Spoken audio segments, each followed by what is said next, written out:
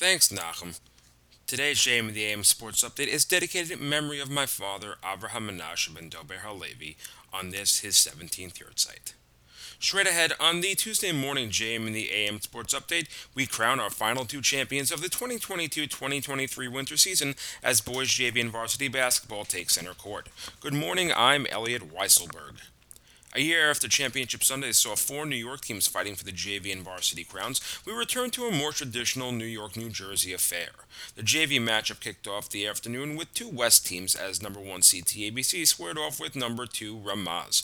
The underdogs would hold the upper hand for most of the contest as the Rams held 7-point leads out of the first and second quarters and would even hold a double-digit lead in the closing moments of the third, paced by the inside play of Sophomore Isaac Ohayon and the hot hand from beyond the arc, Sophomore Nate Sugar, who would finish the afternoon with 15 and 12 points respectively.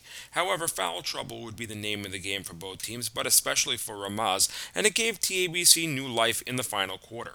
Prior to that point, TABC had been a dreadful 3 for 10 from the line, but sophomores Eyal, Kinderlehrer and Yonah Mandel would combine to shoot 6 of 8 from the charity stripe in the final 8 minutes, and the Storm would outscore the Rams 18-4 down the stretch to erase the deficit and turn it into a 6-point TABC victory 46-40.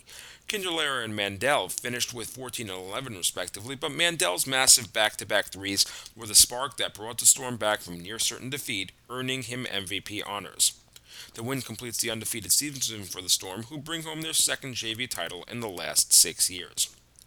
The main event of the afternoon would prove to be a real catfight as the North Shore Lions and Frisch Cougars matched up for the varsity trophy.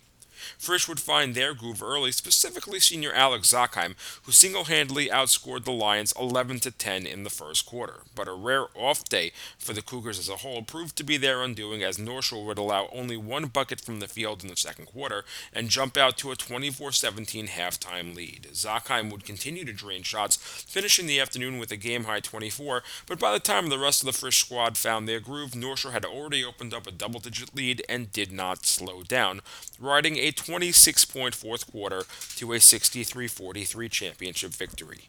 Junior Ben Abizadeh led a group of 9 Lion players making marks on the scoresheet, topping 20 points en route to pulling in a varsity final MVP to match the JV MVP that he took home in last year's championship by the Lions. Senior David Orbach and Junior Jordan Zarka each added double figures in the North Shore victory, helping lead North Shore to their second varsity title and the junior group to their second championship in a 2-year stretch. With that, another winter sports season has drawn to a close. However, that does not mean that the competition is over. The close of the Yeshiva League Basketball season means that it is time for the 2023 Red Sarachek tournament.